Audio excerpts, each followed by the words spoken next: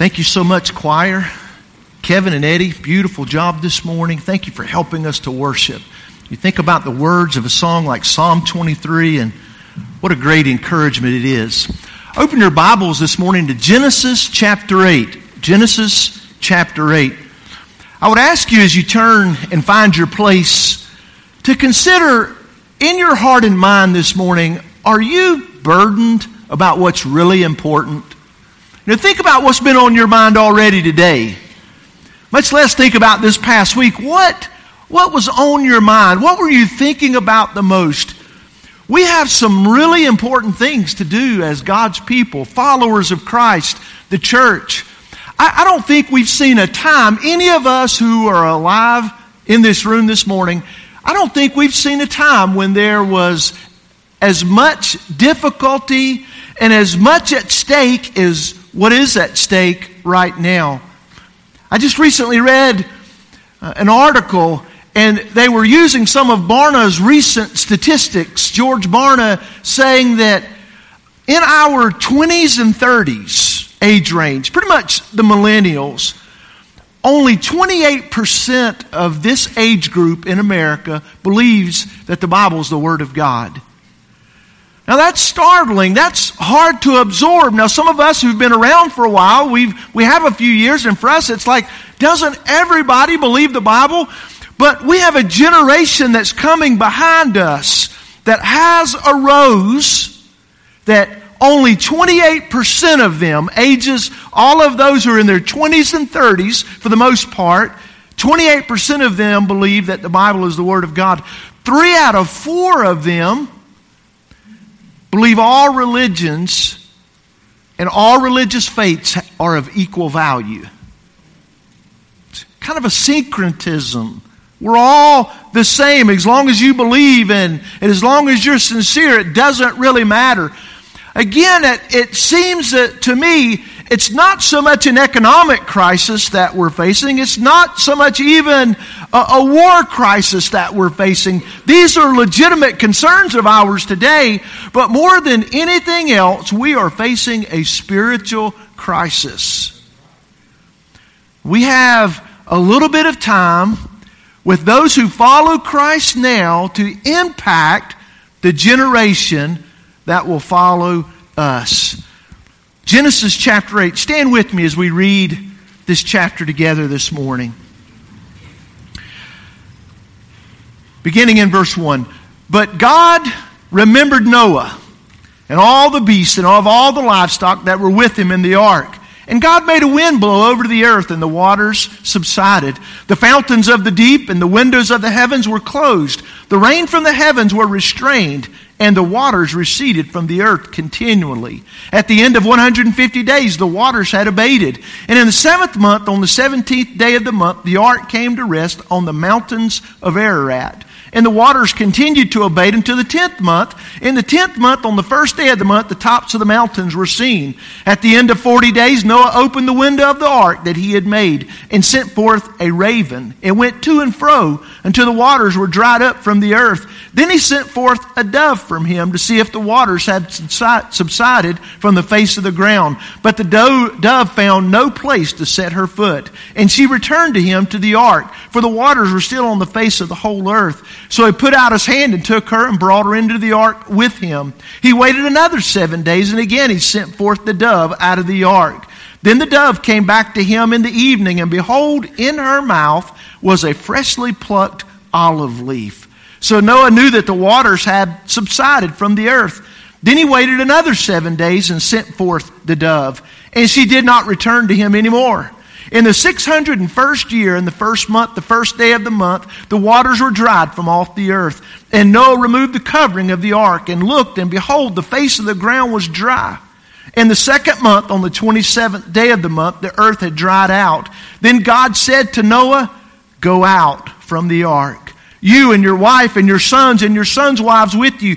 Bring out with you every living thing that is with you of all flesh, birds and animals, and every creeping thing that creeps on the earth, that they may swarm on the earth, and be fruitful and multiply on the earth." So Noah went out, and his sons and his wife and his sons' wives with him, every beast beast, every creeping thing, and every bird, everything that moves on the earth went out by families from the ark. Then Noah built an altar to the Lord and took some of every clean animal and some of every clean bird and offered burnt offerings on the altar. And when the Lord smelled the pleasing aroma, the Lord said in his heart, I will never again curse the ground because of man.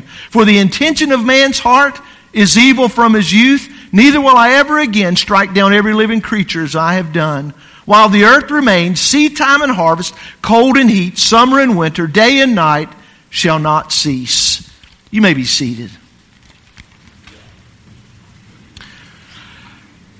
When I think about Noah on the ark, I think there are times in all of our lives maybe when we feel forgotten.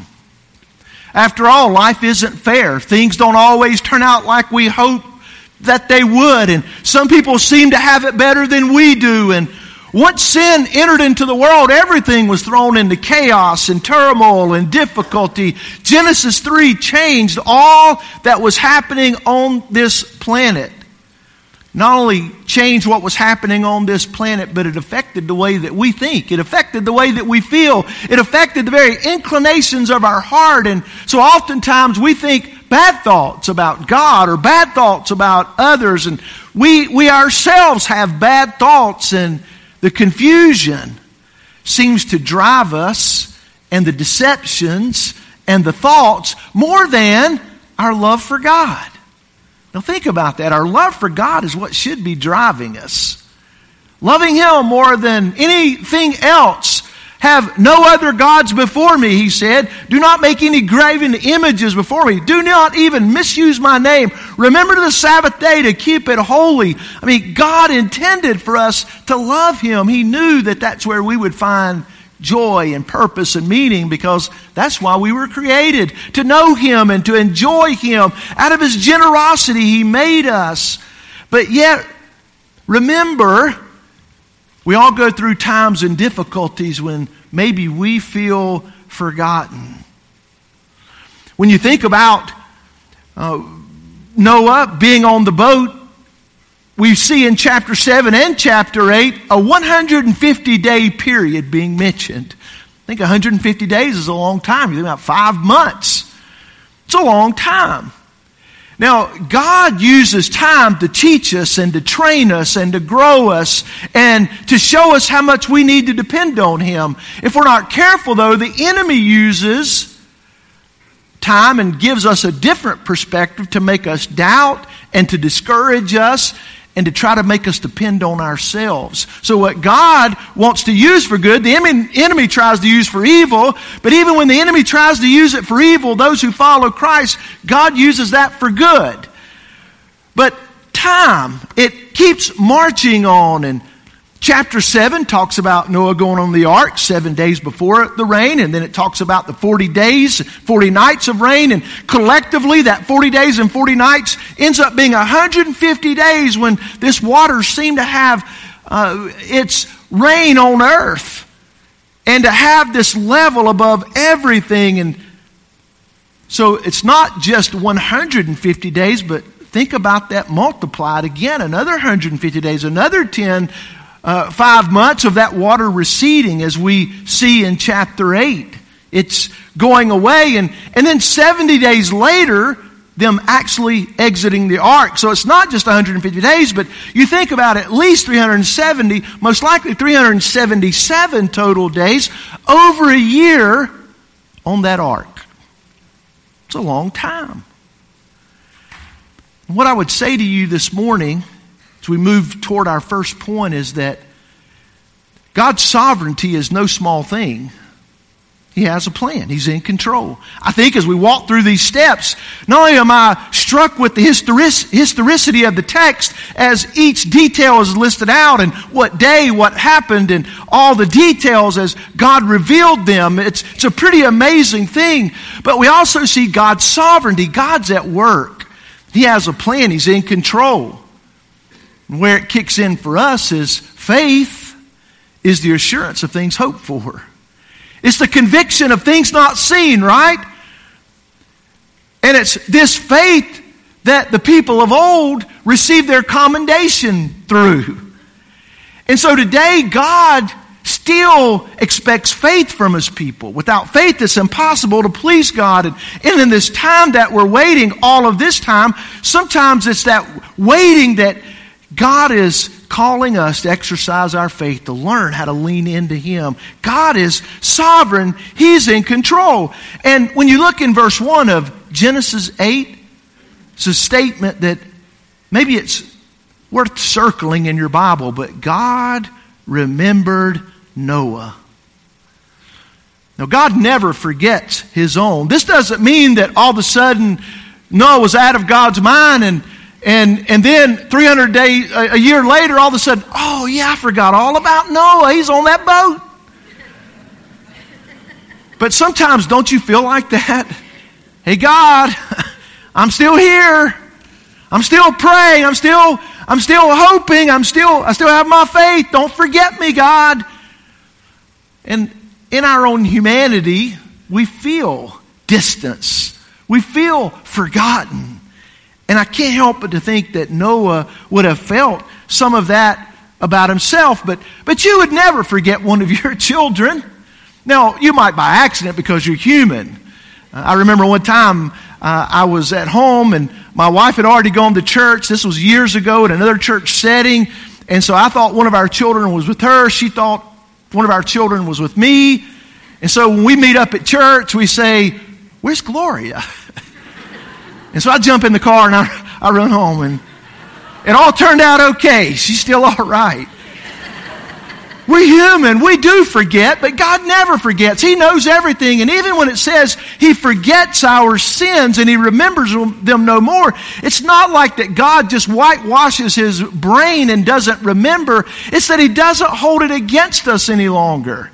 He has a plan, and He's moving to the next thing in our lives. And in this case, God remembered Noah. It was time for the next thing.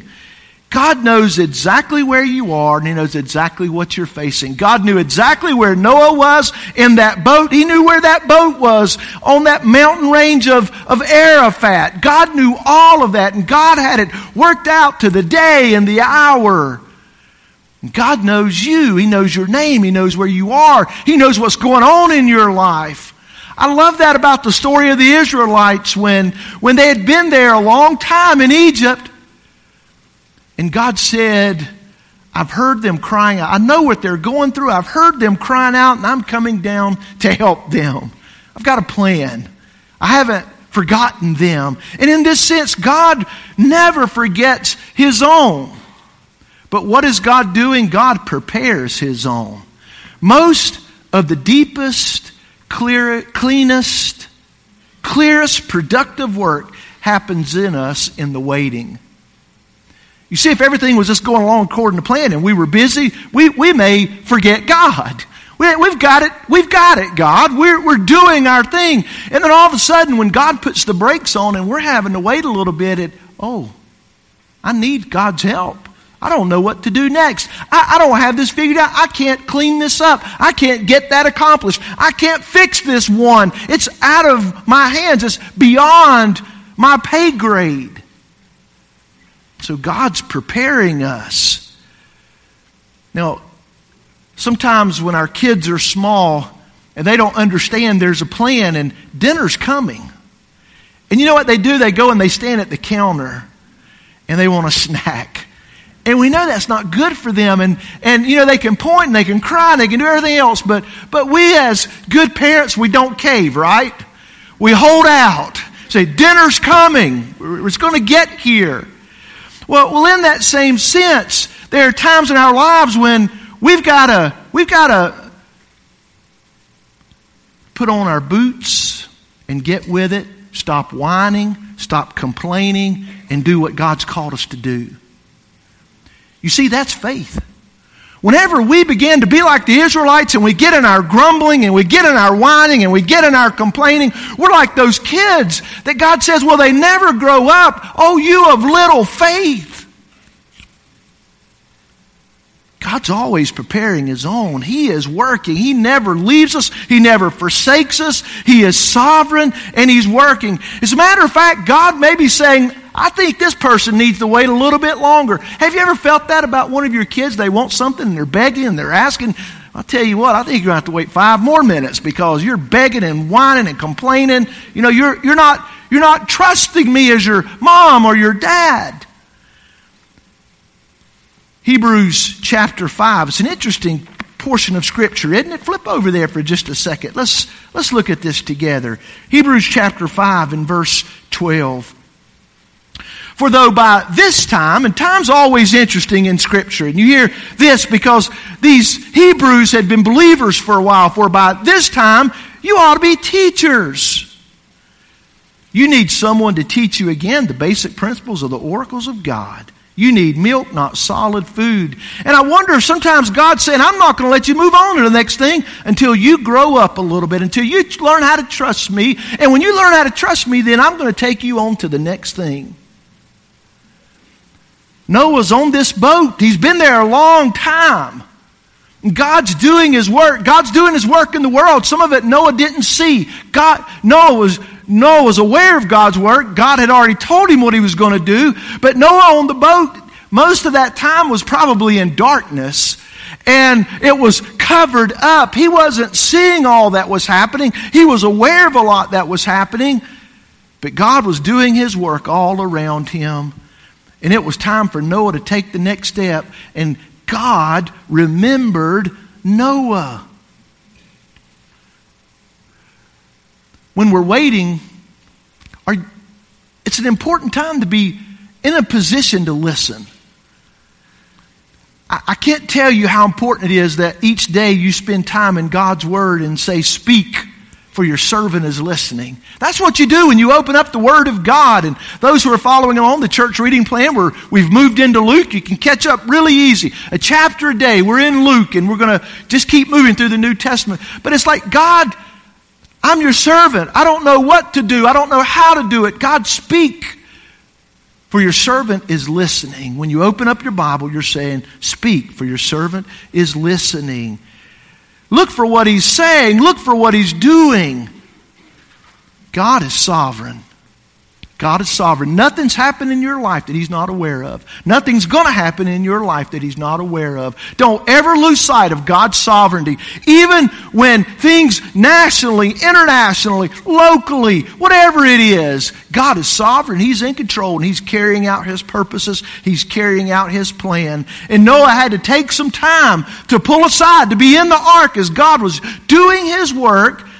And now God is getting ready to give him some instructions. Let's look at the second point, your responsibility. Notice in verse 6, at the end of 40 days, Noah opened the window of the ark that he had made and sent forth a raven. Went to and fro until the waters were dried up from the earth. And so Noah took the next step. He didn't see, took the covering off so he could release this raven. And the raven's just flying back and forth. There's really nowhere to land. So he takes a step. And as you read on through the text, he took another step, sent a dove out. And this dove flew but came back. There was nowhere to land. And then he sent the dove again, and it came back with this freshly plucked olive leaf. A sign of life, a sign of new beginnings. God was doing something fresh and new. God had remembered Noah, and Noah, out of responsibility, out of obedience, he's taking these next steps. The walk of faith. That's what the walk of faith is. I don't know how tomorrow's going to turn out. I can't tell you how things are going to be in a year or 5 years. But I can tell you today, our job is to be obedient to what we know to do right now. It's the walk of faith. We don't want to be forgotten. None of us want to be forgotten. But let's make sure we don't forget God. And the waiting should turn our eyes up toward Him in dependency and in looking to Him and listening. The walk of faith is do what you know to do right now. All he knew to do was send a raven out. Then he sent a dove out. He was taking those next steps. And some of you are going through some really hard times right now. Take the next step of faith that you know God has instructed you, all that you know to do right now.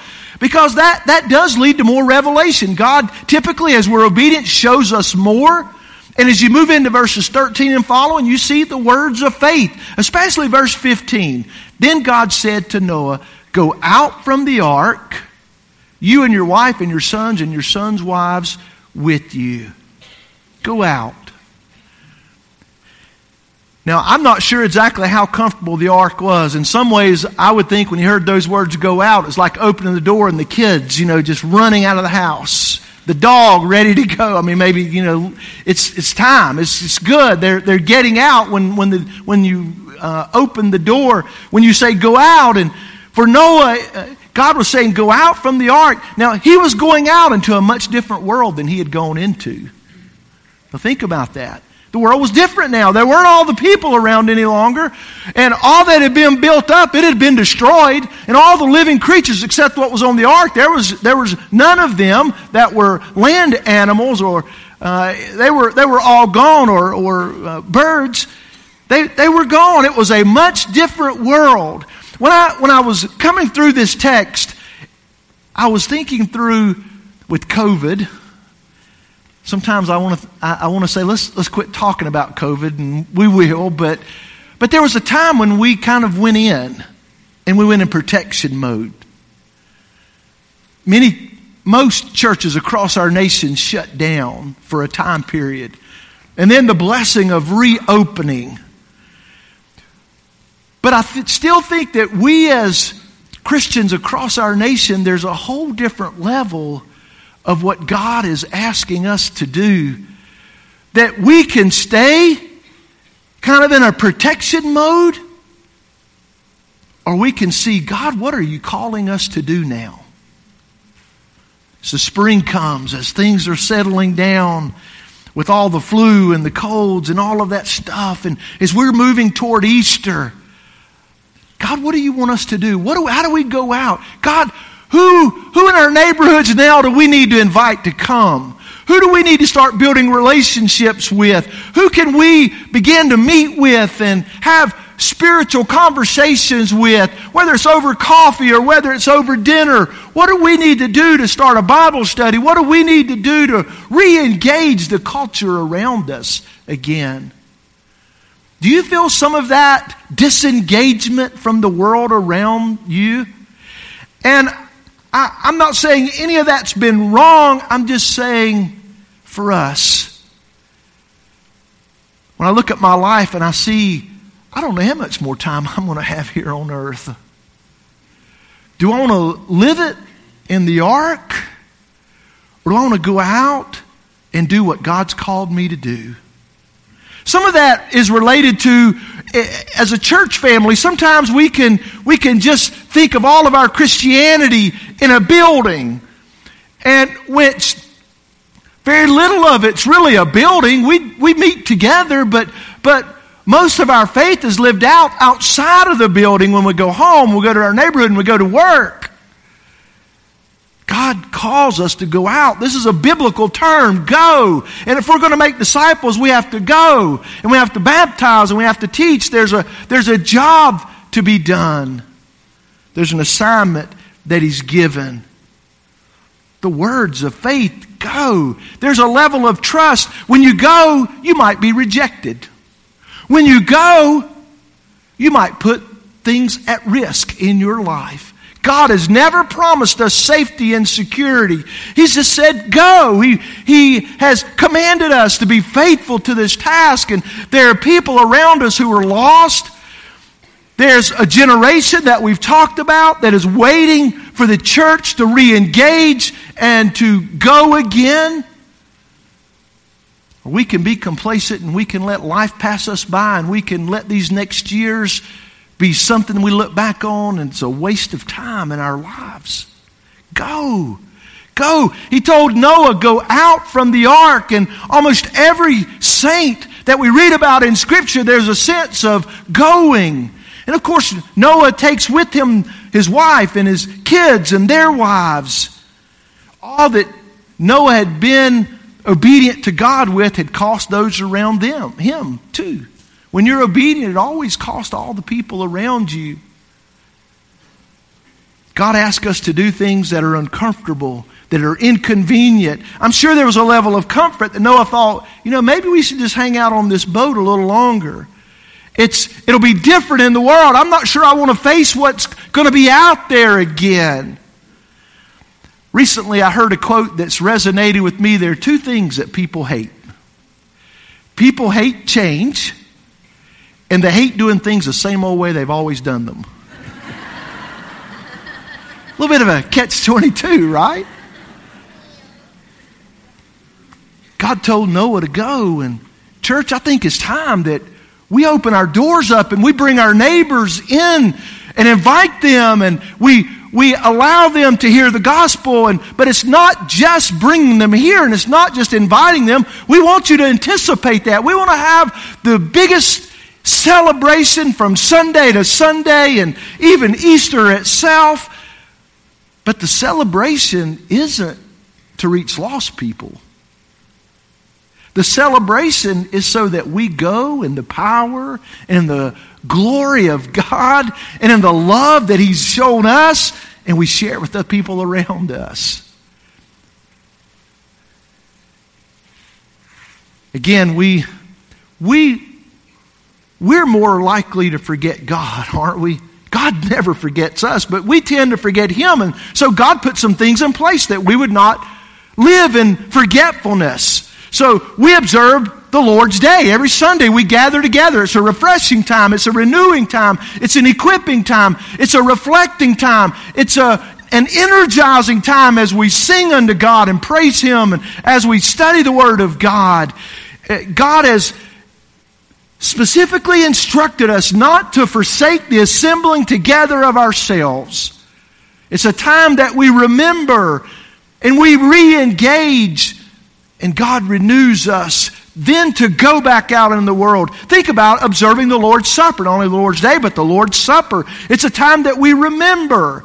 If for some reason we've gotten so caught up in the world that we forget all that God has done for us, and we gripe and complain because we have to give a little bit here or a little bit there, the Lord's Supper is a reminder to us of what all Jesus has done for us and what little bit we have to offer of our lives and the time that He's given us pales in comparison.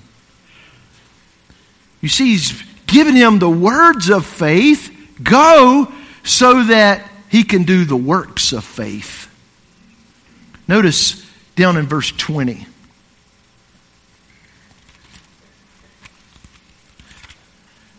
Then Noah built an altar to the Lord, took some of every clean animal and some of every clean bird, and offered burnt offerings on the altar. So those that came in sevens, there were animals to provide offerings. It was obedience. He was taking seriously his responsibility. There was the walk of faith, took some steps. There's the words of faith, the instructions go out. And now the works of faith, actually the offering and the worship and the building of the altar, that spoke volumes to his family around him. It spoke volumes of his own relationship with God, that he built this altar and gave an offering unto God. Church family, He's worthy of you remembering Him. He loves you. He never forgets you, but He's worthy of you remembering Him and giving Him a good offering. Our focus as a church, as we come together and as we remember Him, it's that we would be a singing church to God, not just a receiving church. It would be that we would be a serving church, not just a gathering country club type of church. It's that we would be a studying church, not just an entertaining church. It's that we would be a sending church, not just a spectating church. And do we have people who say, God, here am I, send me. Send me home to do what you've called me to do as a dad, as a mom, as a husband, as a father. God, here I am, send me.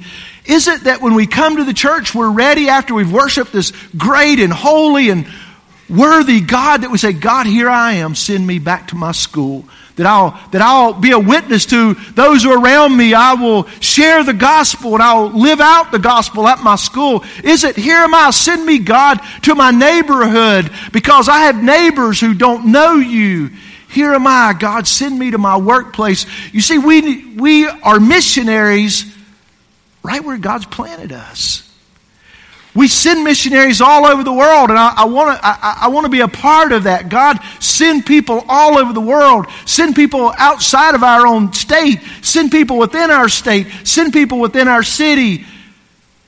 But the great majority of us, God's just sending you to your neighbor, sending you to the person you work with, sending you to the people God's already put in your sphere of influence. And we can be silent. We can sit back. We can not do this work that God's given us. But there's too much at stake. And we've been given an assignment. When I look at the world and I see where it's headed, I could say, you see how bad the world is? You see how wrong and how terrible, and put a lot of blame on the world? But where does the blame really rest? On us. Because we have the good news. We have the truth. And God's told us to make disciples. Go and baptize and teach. Tonight I want to spend a little bit of time with our men. As many of our men at Lawndale will come back tonight in this sanctuary, I just want to spend some time with you and talk about making disciples. My wife is going to have all the women. My wife Donna in the CLC is going to have all the women. As many of you will come back. If that's 5, if it's 50, if it's whatever it is. Because we do not think we have enough time just to sit back and do nothing. It wouldn't be right anyway. You've been blessed, church. We've been blessed greatly, and God has commanded us to make disciples. Well, how do you do it? You do it by going. What does that mean for you? Baptizing. What does that mean for you? And teaching. What does that mean for you? And I believe it's applicable to every one of us. No matter if we're following Christ when we're under 10 or over 10. It's our job and our assignment. What does that look like for you? So where are you this morning? Where are you? Are you in the storm? Noah was in that boat a long time. Some of that was while the storm was going on. Sometimes he didn't know partly what was going on. Some of it, the water was receding. But are you in the storm? Are you there at that place where you're wondering, has God forgotten me? And the enemy's trying to throw you all the lies. Well, there must not even be a God. God must not care about you. You're not important. All those lies that the enemy's trying to plant in your mind. And God's saying, you're my child and I value you so much. I'm giving you some waiting time. I'm giving you some struggling difficulty so that I can supply in you what is lacking. Are you in the storm? Are you ready for the next step? How do you take the next step? You know, Noah could have just sat on the boat and said, God, I'm just tired of this. I'm giving up. He could have grumbled and he could have complained. I would encourage you with gratitude, with joy and not bitterness. God, what is the next step for me to be faithful and obedient to you? Are you listening for direction in the Word, watching and praying? Are you living as an offering? When I see Noah offered this offering, I know in the New Testament we read in Romans 12:1 that we should give our bodies as living sacrifices. That's yes, Lord. I'm ready. I'm available. I'm willing. Not my will, but your will be done. One of my sons and his family, they live in Durham and serve in a church there, and came to us a couple of months ago and said, we think God may be calling us to another place of service. And we had no idea that he was talking about Colorado, near Denver, Colorado. And so for us, my first thought is, hey, you know, family needs to stick together. And as I'm coming through Genesis, God just convicted me and said, you know where they tried to hold everybody together? You know what happened then, the Tower of Babel? God forced them all. Okay, God, my hands are open here. You sinned. If you're sending, we want to be behind that, support that, love that. We'll probably make a trip or two to Colorado in the next couple of years. Hands open. God, this is your life. This is your time. I'm yours. I have nothing of my own. I can make no demands of my own. God, I'm yours. I've been bought with a price. My life is an offering unto you. I'm willing to give all to you and follow you no matter what. And what better motivation that he gave his all for us? Jesus left nothing on the field. He died on the cross for your sins. He paid a debt you could not pay. He died the debt that you deserved. And now, he's given you a certain amount of time to show your love for him. You'll never be able to earn it. You'll never be able to earn God's love. It's a free gift. But when you receive that free gift of love, there's this drive now. To say, God, you have loved me so much. I want to show my love to you. And we grow in our faith and we show our love in every opportunity of faith to do something different or to do what we've always done. It's God, this is an opportunity for me to express my faith and to show my love for you and to step out in obedience. It's time to go out, church. God has not forgotten Lawndale. And there are people that need to be found in our community. There are people that need the love of God. And God's given it to us so that we could share it with others. This morning, if you don't know that love of God, I'm going to invite you to receive that love. It's not as simple as a prayer, but it is as simple as an act of surrender. God, I know I'm a sinner. I believe Jesus died for me. I accept the price he paid. Thank you not only for his death on the cross, but the resurrection. And I receive Jesus Christ as my Lord. I surrender to his lordship. You see, you can do that. Surrender today. We're going to have pastors here if you'd like to talk about that up front. Maybe you're in the middle of the storm and don't know what next steps to take and you want someone to pray with you. We will be up front at the altar in this song. We'll be available after the service. I'll be in Guest Central. We would love to pray with you and be of help in taking the next steps. Let's pray. Father, we trust you today, your sovereignty. You are in control. We have no doubts.